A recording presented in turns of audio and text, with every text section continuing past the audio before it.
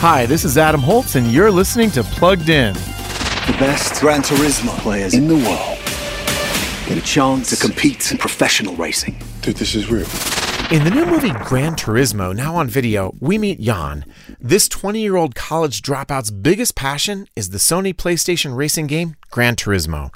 He'd love a racing career, but that seems impossible. Or maybe not.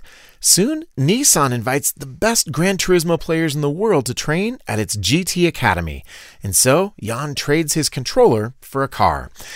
Gran Turismo is based on a true story. It gives viewers a realistic sense of how hard racing really is. That said, this engaging tale also contains a lot of profanity for a PG-13 movie, as well as some drinking. So we're giving Gran Turismo a 2.5 out of 5 for family friendliness. Read the full review at pluggedin.com/radio. I'm Adam Holtz for Focus on the Family's Plugged In. It's time to level up. Give your kids a safe, faith-focused, and biblically based community, and so much more. Join the Adventures in Odyssey Club. Club members get on-demand access to the exciting Adventures in Odyssey series, including more than 900 episodes. With faith-building activities, parental controls, and a safe online community, the Adventures in Odyssey Club could be your best adventure yet.